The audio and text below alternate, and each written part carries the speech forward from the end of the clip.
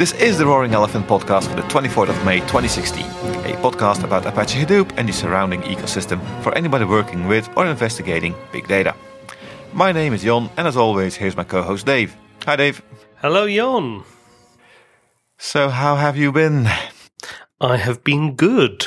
That's very nice. Yeah, lots of fun stuff lined up over the last couple of weeks. A couple of interesting kind of partner solution meetings that have started to come out of the woodwork as the news around NiFi and HDF starts to percolate through the ecosystem. Partners are kind of waking up to it, having fought their way through dealing with Flume for so long. How NiFi might replace some of the pain that they've been dealing with, and some of them looking at custom processors. And how it might integrate into their application stack, which is already on top of HDP and pretty interesting. And in fact, one of them has been using NiFi for about, I think they said about 6 months or so, and they've even written custom processors. And the greatest comment I had in that workshop was in one of those meetings was they said actually NiFi was the most stable part of the entire application stack that they deployed. Oh, it's not that surprising considering it's only 8 years old. Exactly. I mean, it's actually getting on for 10 years old since its initial inception. True. It's nearly as old as Hadoop. So, it was. So it's quite good. It's good to see NiFi getting in a bit of airtime, in with partner solutions as well. Are they going to open source the processes they wrote? Or? Well, this part of the conversation we had during the meeting. So we're certainly hopeful. Some of the stuff, as you might expect, is fairly bespoke and custom to what they're doing. But I think there's other stuff that should be open sourceable, and they seem to be quite open to taking a look at that. So I think it's something. I know it's something that we've done with other customers. Is sometimes customers just don't have the ability to open source stuff themselves, but they're able to sign the code over, and happy for us to do it. So yeah, hopefully, fingers crossed. Yeah, these days it's good publicity for a company if they open source some software. Very much so. It's a very good way to hire good people. Yeah. I mean, you can see that in organizations sort of presenting at Hadoop Summit, for example. There's a lot of those, the slide deck ends with, and we're hiring. Yeah, it was a little less this year. Last year was very, very big on that. Yeah. But you're right. It's more of a career day event than a little bit tech show. A little bit. Yeah, I'm exaggerating. It's not that bad, but you're right. It's definitely fair. It's definitely a part. There's an element of it. Yeah. That was one kind of nice set of sessions. Also, a workshop with a European telco who's really kind of reevaluating. They've got a fairly major shift coming up, for their organization for one reason or another, and they're specifically looking at options which include completely sunsetting their enterprise data warehouse. I love that phrase, sunsetting. It sounds so much nicer than shooting it in the head. Terminate, destroy with extreme prejudice. But yeah, so it's not completely done that they're going to throw their EDW, enterprise data warehouse, out the window. But it's certainly an option they're very strongly considering. Which is interesting for a fairly well-established, large corporate organization. There are a few organizations doing that sort of thing, but not very many. Most people are, going down the coexist path and right-sizing the technologies. Yeah, full sunsetting. It's quite rare, I think. I'm not entirely sure if I'm totally in favor of it. Of course, it depends on the situation. Yeah, very much so. They have a particular set of challenges coming up that are fairly unique to them that actually does potentially make it worthwhile, but we shall see. When you say the EDW, do you mean the full, complete data warehouse they have across the board, everything concerning CRM data, whatever? Yeah. Or more specifically the telco, quality of calls? No, everything. Their entire EDW. Yeah. Oh, I do see some. I can imagine some challenges there. Assuming that you're dealing with them with your customer. Yeah. You're arranging to fix everything, but interesting. I hope we can talk more about it in the future to see how it works. We shall see. Yeah, fingers crossed. Maybe we'll even get an interview with them. You never know. If they really succeed in doing this, it would be a very interesting interview to hear. Absolutely. And last thing I've done over the last couple of weeks, it was quite interesting, was a workshop handing over some kind of proof of concept pilot, sort of almost like a pilot project, or somewhere in between a proof of concept and a pilot project, to a customer. Some sort of outline work that we've managed to do, really to demonstrate to the business some of the value of a data lake and some of the interesting and exciting things that they can do. So it included a bit of data science and a bit of machine learning, a bit of Spark, a bit of NiFi, a bit of even sort of web-based visualization as well. So that was quite good, and customer at the end of it really happy. So that's always that's what you want at the end of the workshop, end of a long day. Yeah, you're going to be a Spark guru if you keep it up. No, I'll leave that to far, far more intelligent people than me. Thank you. You're very welcome. So that was my last 2 weeks in a nutshell. How about you? Quite boring, as you might expect. As I talked about last time, I just started at Microsoft, and the first 2 weeks have now passed. Very busy, very hectic. A lot of new things to learn, of course. I actually just came back from the boot camp in the US. Just landed yesterday, so I'm jet lagged out of my wazoo. That's why I'm probably not sleeping as energetic as I should be. Thank you for not mentioning it before. But no, it's been a fun couple of weeks. Met a lot of new people, seen a lot of new technology. I mean, new for me. I'm pretty sure that all the Azure things aren't so new for other people out there. But coming from a purely open source company like Hortonworks, it's something I looked at from afar and touched here and there, but now I'm really deep in it. So it's very interesting days. I'm having a lot of fun with it. Excellent. And that's pretty much all I want to talk about. And if you have nothing else left, then we might just make it a shorter episode this time than last time. I'm not certain if you should apologize to our listeners for making 1 hour episodes. No, I think they love it. And if they don't, they should tell us in the feedback form. True, we haven't had any complaints about the length, so we can just keep on doing it. Anyway, anything else from you? That's it from me. Okay then. After the music, in the main section of the podcast, we will have the second part of the interview we did a couple of weeks ago with Sumeet Singh, the Senior Director of Cloud and Big Data at Yahoo. We are pretty sure you all enjoyed the first installment in our previous episode, and we have actually kept the best part for this one. So, enjoy.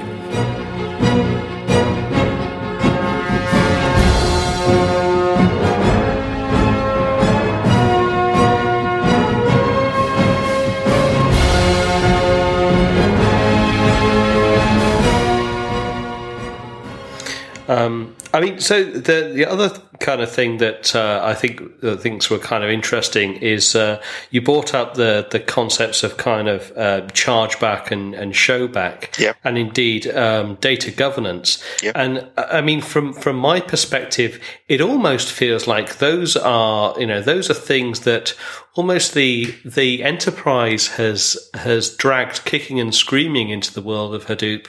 That maybe, if it had stayed in, .com organizations where many of the technologies originated from, then, maybe, governance wouldn't have been thought about, quite so much, until, quite a bit later. It almost feels like the adoption of Hadoop by the enterprise has actually accelerated some of these steps forward. Yeah, no, absolutely. So, as I said, a lot of these areas were not as the community didn't quite focus on these areas, and I think the openness of the enterprise to look at this platform, adopt this platform, and really put this platform to use for deriving value for their businesses has accelerated, and communities increasingly focused on issues around governance, issues around some of the other things you just described, chargebacks and showbacks, and how to practically run the platform as a business and not an ad hoc sort of technology that you've just deployed for research purposes.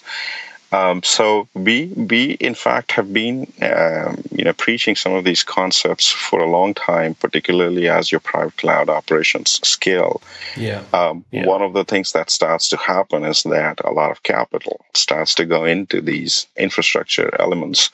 And people will question as to why you're spending millions of dollars in setting up large infrastructure, or if you're in a public cloud, why is your bill in millions of dollars, right? So similar question. It's not just a concept that is limited to private cloud operations. But having and then think. Okay, let me put it in a very nascent way. If I have a project idea, let's say in advertising, and I want to sort of start that and scale that up in the next 3 months, I need to have a very clear idea of whether that project makes sense or not. And if I'm building that project largely on Hadoop and HBase and things like that, I need to know what it's going to cost, because that's the only way I can calculate my return on investment or show to company that this project is a viable project. Yeah. So if the platform's not capable of showing the total cost of ownership, and again, totally on a cost basis, there's no way for the user, the person who's planning this project, to figure out the profitability of the or viability of the project. So it is a core capability that you need, and you need early on to answer a lot of questions around investments, a lot of questions around efficiencies, and a lot of questions around and planning, budget planning and capital planning and things like that. So all of these processes are important for us, a .com company, but I think they're equally important for enterprise customers, maybe even more important for enterprise customers, where typically the IT organizations are separate from the rest of the business processes. So, and they drive a lot of technology and technical selection decision. But these capabilities are critical for even greater enterprise adoption, and we have to have those. And thankfully, the community has actually turned attention to a lot of these things in the last 2-3 years. Governance is extremely important from multiple perspectives, as I said, from the perspectives of having the capability to audit the platform as and when you wish, having the capability to truly sort of control who has access to what types of data.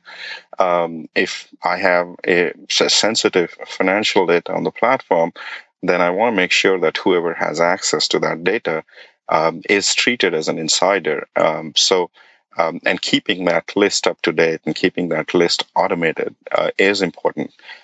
Similarly, if you have best practices around security in your company and how the sort of security is thought about around data, as well as practices of where the data is kept, where can it be moved, can it be copied or not, and things like that, and who can actually look at it. You want your, let's say, learning management systems automated with that idea of who gains access to data. So for example, in our company, for a lot of basic data sets, let alone the sensitive ones, our company data governance policies require that people who request access to that data have completed a governance training, a privacy training, so that they understand the risks associated with getting access to that data and working with that data. And now, so we need to make sure that if you're requesting on our portal access to that data, you have completed that training. So just automating that with a simple API, and most of these learning systems are as hosted or comes in SaaS models. So it's really easy to get programmatic access, call an API, and do a certificate check. Has this user ID completed this certificate, or has this person this particular certificate for learning requirement in his learning history. Automating these types of governance requirements really makes the whole experience with the platform easy. And doesn't sacrifice any of the governance concerns, be it around audit requirements, be it around I would say policies that are related to access to data, be it restricting access to sensitive data, classifying the levels of issues associated or sensitivities associated with that data, governing it from a common platform. Those things are quite critical, and I think we have invested quite a lot of effort, and community has invested a lot of effort in the last 2-3 years, and it's only going to get better. Yeah. I mean, are you already taking a very close look at things like Atlas and the data governance initiative and those kind of areas? Yeah, we have. So, in fact, we went in quite early with these things, just given the history of the platform at the company. So we implemented a lot of these things on top of our Metastore, where we took an initiative to call in all our users who bring in data on the platform to register their data with the Metastore. So we drive a lot of this data discovery, data schema knowledge, and things like that from the common Metastore itself. And we built some tools around discovery and access on top of that Metastore. So, and that also, we did a lot of custom work early on in integrating our business processes around governance, so financial data management, learning requirements, some of the things I talked to you about. Early on, much before Atlas and some of the data governance initiative came in place. So that stuff works for us now, but there will be a point where we'll start to sort of bring in things like Atlas and others. And Atlas is a very broad initiative. Our governance requirements are very specific to sort of internet data sets, and most of our data, bar, let's say, things like, Flickr pictures, which are private, or emails and things like that, which people cannot read. Beyond those types of data, most of our data is not ultra sensitive. They're mostly clicks, user clicks and logs. And as long as you have anonymized who the user was, it's not that sensitive. So our current approach kind of works for us, but I understand that that's not enough for the enterprise customers. You have all kinds of requirements in different industry verticals. Indeed. When it comes to healthcare, there's a whole set of newer things to deal with. It comes to financials, a whole set of different things to deal with. Construction, insurance. Everyone has their own governance requirements. So that we need a sort of, I would say, enterprise-wide governance initiative. But it's somewhat limited for us. And so we've done custom things in there to just meet our requirements. But obviously, we're looking at these things quite closely. And, maybe in very near future, we start to use these things. Understood. That's great.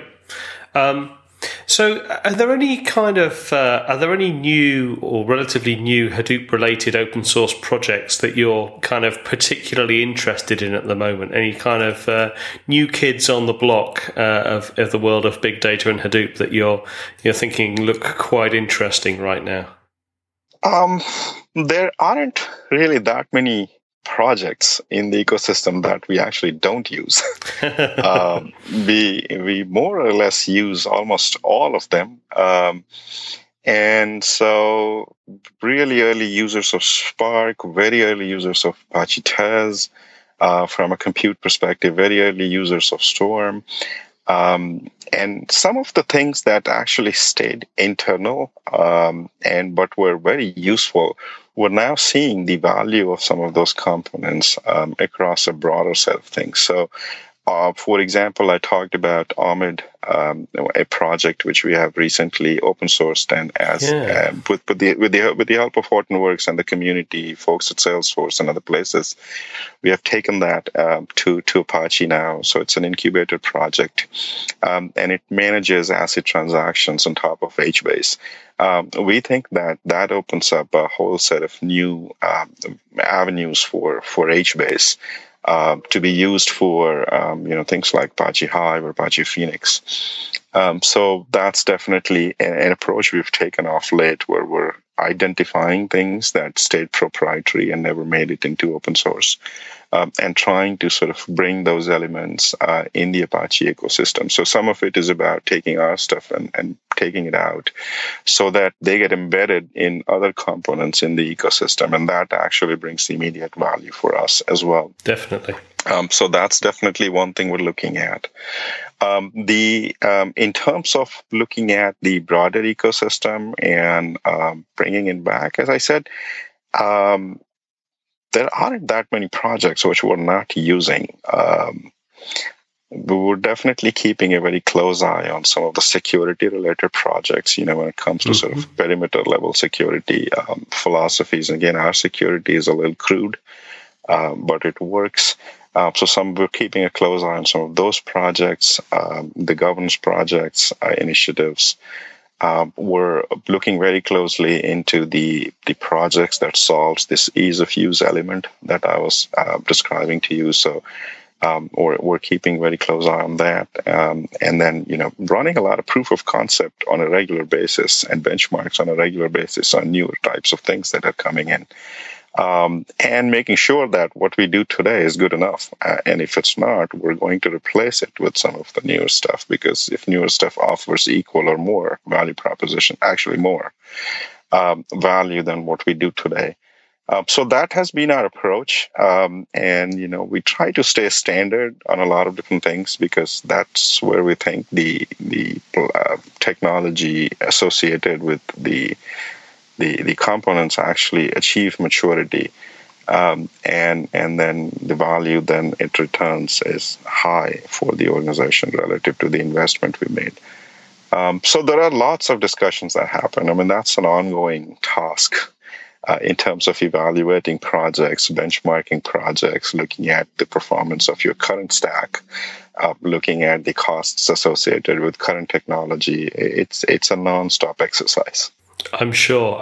And the world of big data is ever accelerating as well. So there's always more interesting stuff popping up. Yeah. I mean, in that sort of vein, do you typically wait until a project becomes an Apache project before, apart from things you're developing internally? Do you wait until things achieve some kind of level of maturity, or do you have situations definitely when engineers come along and they say, someone's just landed some code on GitHub, this looks really cool, we need to start playing around with this immediately? Does that also happen? Yeah, the really good question. So both happen, but let me describe our philosophy around it, because that's really, really important for people who want to get in this. Yeah. Because every day you will hear about a new project, and you sort of are tempted to look at the shiny new thing and sort of jump in. And with a firm belief that all the old stuff's useless, this is the best thing I need to do, and that does not work. And will not work. So we take two philosophies and the two core sort of ideas to solve this issue. The first idea is that if we have an extremely compelling use case that we're not able to meet the demands from the current platform, then we would look at a solution that can help us solve that use case really quickly. And more often than not, we will turn to open source. We will turn to Apache to look at some of these things. So stream processing or real-time processing is a good example where way back, when I had started, we were evaluating real-time technologies for use cases, particularly in advertising, that we had to solve for. And there was no no choice that we had. We couldn't wait. So we started looking at all kinds of things that were available to us, commercial offerings, open source offerings, and started to evaluate them. And for, good reasons, I think we stumbled upon Apache Storm. Well, it was just Storm at that time, a one-person sort of repository on Git. But that made a lot of sense for our use cases. So we just honed in on that and sort of kept playing with it and figuring out what else would we need to do to make it a viable platform, a large platform for our organization. And it was not an Apache project back then, let alone a top project. Really early days. So we started to work with the creator of Storm, engaged with him, and sort of truly started to understand what the path forward for the platform would be. And worked very collaboratively and took that project onto Apache as an Apache incubator. And then eventually Storm became a top-level project and now has gone on to release 1.0. So that is one sort of philosophy we follow, where we drive technology decisions from a use case standpoint. There is a compelling problem that needs to be solved. And then we look at technology, and at that point in time, it doesn't really matter whether it's an open source offering or someone's code on GitHub or a commercial offering. We have to solve that problem, and we need to solve it. So that's an example. Storm was an example that fitted really well for me to describe that idea. Yeah. And we do that across different types of things. Storm was just an example. The other philosophy is that as new stuff comes in Apache as a project, we look at what is it that we do today is not being done and is available in that particular project. So one of the ideas we have is to try and sort of unite the community around some of the common themes. And that's not always easy. The community is really large and pursues sort of different types of tracks for similar problem areas. So we learn a lot from some of the other projects, even if we don't run that at Yahoo. We learn a lot from that, either through benchmarking exercise or just talking to the community. And we try to bring in some of those elements into our current platform. And again, there are lots of examples of that. We have done lots of things in Apache Storm, which we have learned from other places. And similarly, so, Apache Tez is a really good example, which it has drawn in from practically all the learning that came from MapReduce, right? So, exactly. These are really great examples of the evolution of technology in a structured steps where you're not disrupting your current user base. So, for example, 50% of our code base that runs on the platform is written in Pig, and I know a lot of other places don't use Pig, but we had to solve for the Pig's latency issues and efficiency issues. So we decided to migrate Pig over to Tez because Tez was solving for a lot of those things.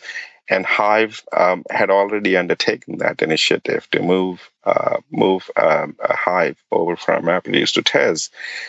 We did the same thing for Pig, so we led that initiative. So these are good examples of that second philosophy I'm trying to describe, is to learn from community, even though you don't run some of the things internally. There are lots of ways to solve for these problems on existing platforms. So we have not created, more or less any impact on our code base that exists in the form of Pig scripts or user base that are extremely good at writing, let's say, Pig scripts, because, they've been doing this 10 years. And so not disturbing them, yet being able to solve the problems that we wanted to solve with Apache Pig.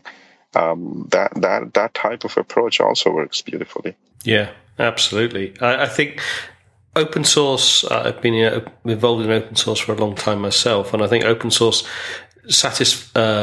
suffers, in fact, from the kind of the new shiny syndrome, probably even more than ordinary technology, because the the barrier to entry is almost even lower than anything else, because the code is just there. You know, you can just go and download the thing and try it out. And it's very easy to get kind of lost in that continual chase for the new shiny. But I think it's a good set of guidelines to think by when you're looking at some of the new options that are popping up. Yeah.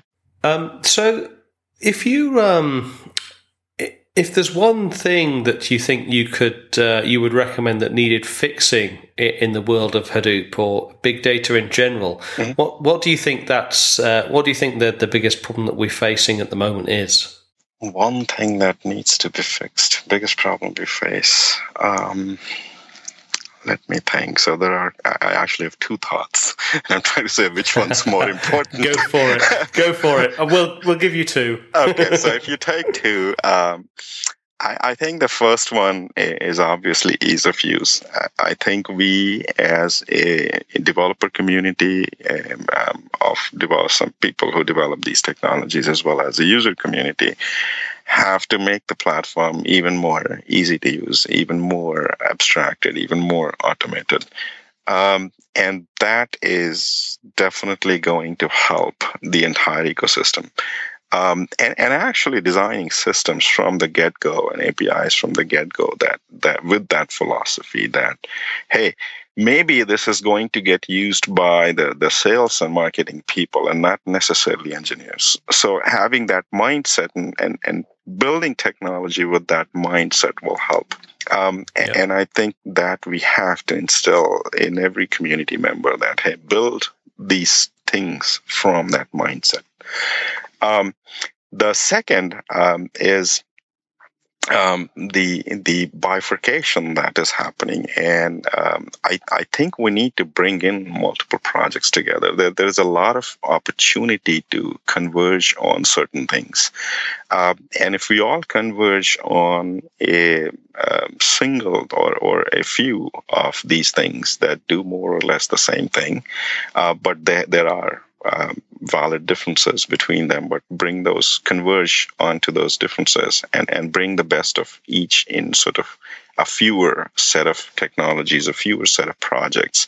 That will help the project so much because you have a lot more minds engaged with that project versus fewer. And that'll strengthen the community overall. So I think convergence in some of the projects, convergence in the community around ideas, moving fast with this idea of convergence, and we try to drive a lot of that as well. And that is going to help this whole ecosystem of projects and space and everybody else, the development community, the user community, customers, vendors. It's going to help all of us. Yeah, I think it's the kind of splintering of open source focus has been a problem as long as open source has existed. Yes, and I think it's going to be. It's going to be interesting to see how this kind of progresses. There's always going to be the sort of the balance between the meritocracy and the best technologies rising to the forefront and others over time fading away. But at the same time, that there's such a lot of missed opportunity during that time that if you could create more of a consensus earlier on, then everybody would be so much further ahead. So I think it's certainly an area that requires a great deal of attention. Very well said. Yeah, I think that's certainly a nice area to focus on. So I definitely wish you my very best of luck in that area. Yeah. So as a sort of a final bonus question to wind things up, how would you explain Hadoop to someone who'd never heard of Hadoop before? Oh wow. Okay.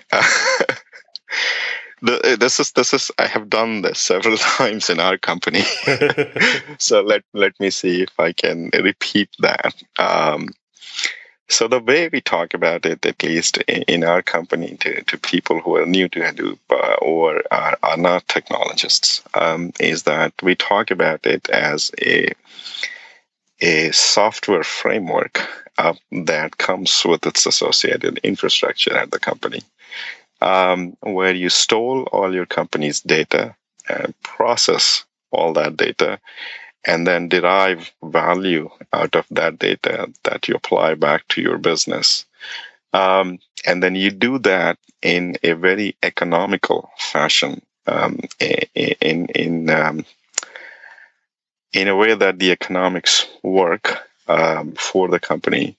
The second, you do not worry about a lot of things that you would otherwise worry about when you're doing these things yourself without Hadoop, such as false tolerance, such as what would happen if I was processing 200 times more data tomorrow than I'm doing today. Do I have to replace this whole thing and do something new? You do not have to worry about things like scale, things like fault tolerance. Oh, what happens since I'm buying cheap servers, what happens if they fail or the disks fail? I don't have an IT organization that is going to replace, just like we replace our laptops, working laptops, when they go bad. So that's how I describe it. Like, do not worry about a lot of things you would necessarily worry about a large-scale infrastructure. The second thing is, think of it as one place where both compute and storage live in a very sort of harmonious fashion, and you can practically do anything you want to do with it in terms of, bringing data in, processing data, deriving value out of that data. And then that can drive your entire business, because at least particularly from an internet company standpoint, data is, so I actually have a very high-level picture that I use for this, where I show our products and how we design our products to send data back to a common place, and then how we harvest data from third-party sources. But then I show that, look, all of this needs to land in a common place, because we're going to share this data among products. We're going to enrich this data. We're going to deduplicate this data. And then I show another arrows in another set of directions where our products are again back there, and say, look, advertising, then we take this value, not data, the value, and send it to our advertising applications. We send it to our communications applications. We send it to our content applications. And then, of course, since all the data is in a common place, you can do a lot of business intelligence reporting and analytics on top of that. If you have questions, like, just go ask questions and you will get answers. Perfect. That's been great. So I think we're about done. Is there anything else you'd like to share with our audience before we sign off? Yeah, I would definitely say that do not look at these things as, strange set of technologies. Have faith in them. We have been doing this 10 years, and I think they work, and they work for the entire organization, irrespective of who uses it. So I would just say that if you have not delved into it, go ahead and take a dip. You will not be disappointed. Fantastic.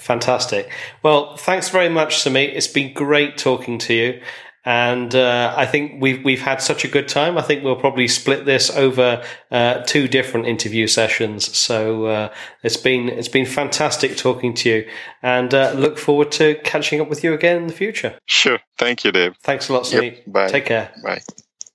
So that was the end of our interview with Sumeet. Had a lot of fun talking to him, both in person and when we recorded this interview. I hope you'll agree there's lots of kind of good nuggets of information in there, and I look forward to speaking to Sumeet again in the future. If you really enjoyed his episode, please let us know, give us some feedback, and thanks so much, Sumeet, for all your time you spent with us. Very much appreciated. And look forward to speaking to you soon. And after the music, we go straight to questions from the audience.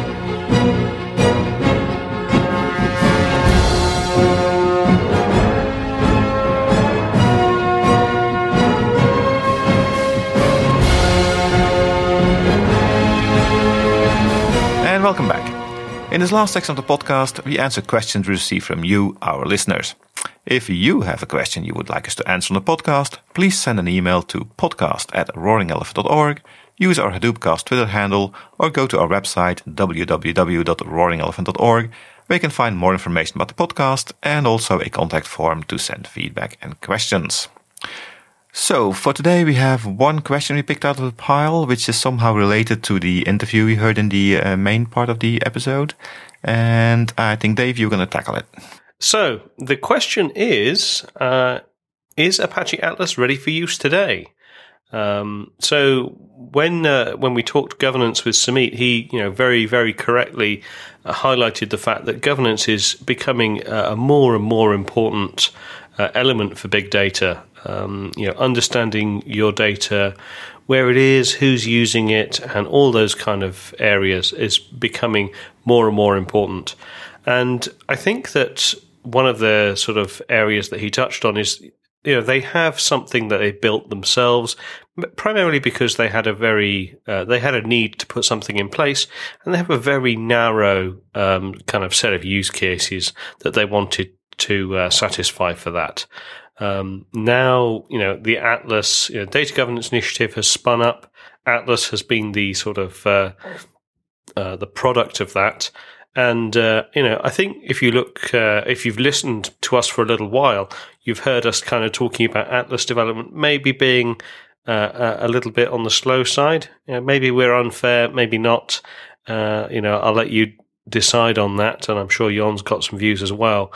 But, I think they've done a reasonably good job on making sure that the foundations are there. And I think if you look at, what's coming with the next release of Atlas, that's going to be adding, Hive, hooks for Hive, Scoop, Falcon, Storm, and then, around about the end of the year, Spark, NiFi, and HBase. So I think it maybe feels like it's been moving quite slowly, but I think there's a potential that, by the end of the year, the Atlas experience is going to be very, very different to, where it is today. And where it is today, it's very much just, it's pretty much just Hive and a whole bunch of back-end infrastructure. Yeah, I think you're right there. And maybe the Atlas people have suffered a bit from their publicity, because everybody was waiting for a governance solution to appear, and Atlas came and promised to fix everything, and I think in the long run it actually will fix most of everything. But a lot of the groundwork needed to be laid first, and that's the stuff you don't really see. It has very little visibility, but it needs to be in place before it can solve the real problems. And as you said, I think I agree that the groundwork has been laid now, and we should be seeing real usable application level stuff coming out of it, making it an interesting thing to use in your solution. Yeah. I mean, if you think about the way that open source projects generally work, I mean, to a certain extent, you're almost always going to get this kind of experience, though. Things kind of spin up, especially if they do it, in the public eye, with, things like the Data Governance Initiative really put a spotlight on the Atlas project. Whereas normally, maybe you'd get, an organization building something internally and then releasing it as open source later, or maybe, a couple of developers that get together and scratch an itch they've got and release something fairly quietly that slowly gains momentum, and then it reaches a critical mass, and then everybody hears about it, by which time it's already got, quite a few bits of feature and functionality. Whereas Atlas really was birthed into the limelight, straight away. So I think maybe we have been a bit unfair on it previously. Mm-hmm. Yeah. But at the same time, if you're in the spotlight, then, you better dance and you better get up and running quite quickly. So I think the end of the year, we'll see where Atlas lives then. And if I remember rightly, we actually had some predictions for the next year around data governance and that sort of thing, and Atlas and where it might be. So let's see if some of those predictions come true. See how machine learning fed our crystal ball was. Indeed.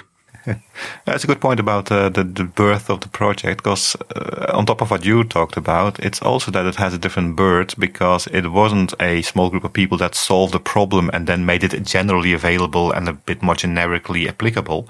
It was already generically planned because you had these multiple companies trying to solve all their various different problems. So there wasn't a really small nugget that then grew. It started out correctly, I would say, with a big framework to build on top of. Where a normal Apache project, very often you see it start with a small nugget, it becomes popular, it grows, and then at version 2.5 something, kill me if this is a number, they kind of have to do a full rewrite of the code, because then they know what they should have done in the beginning. Yeah. But it wasn't necessary in the beginning, because it was just to solve a single problem. Yeah. And Atlas did it from the start as a framework, and that invariably means that you need a bit more startup time. So I think you're right. We're being a bit unfair on them. Well, we'll see. Hopefully they'll deliver and all will be forgiven. Well, we'll see about that. All right. Anything else from you on that topic? Nope. I'm happy with what you talked about. I couldn't agree more. So I think that's about all we have time for today. I hope you enjoyed this serving of bite-sized big data. We'll be back in about 2 weeks' time with a brand new episode where we'll be talking about, well, who knows what we'll be talking about. Stay tuned and find out. Until then, please take a look at www.roaringelephant.org, where you can find more information, send us your questions, and please give us a 5-star review on iTunes if you use iTunes. I'm so sorry. It really helps new users to discover the podcast and to broaden our audience. And if you don't think we deserve the full 5 stars, that's okay. But in that case, please contact us via the feedback form on our website, or drop us an email to podcast@roaringelephant.org with any thoughts, comments, criticisms, or other feedback. Anything that we can do to improve, we're welcome to hear. And with that, my name is Dave. And my name is Jon. And we look forward to talking to you in 2 weeks' time. Take care. Goodbye.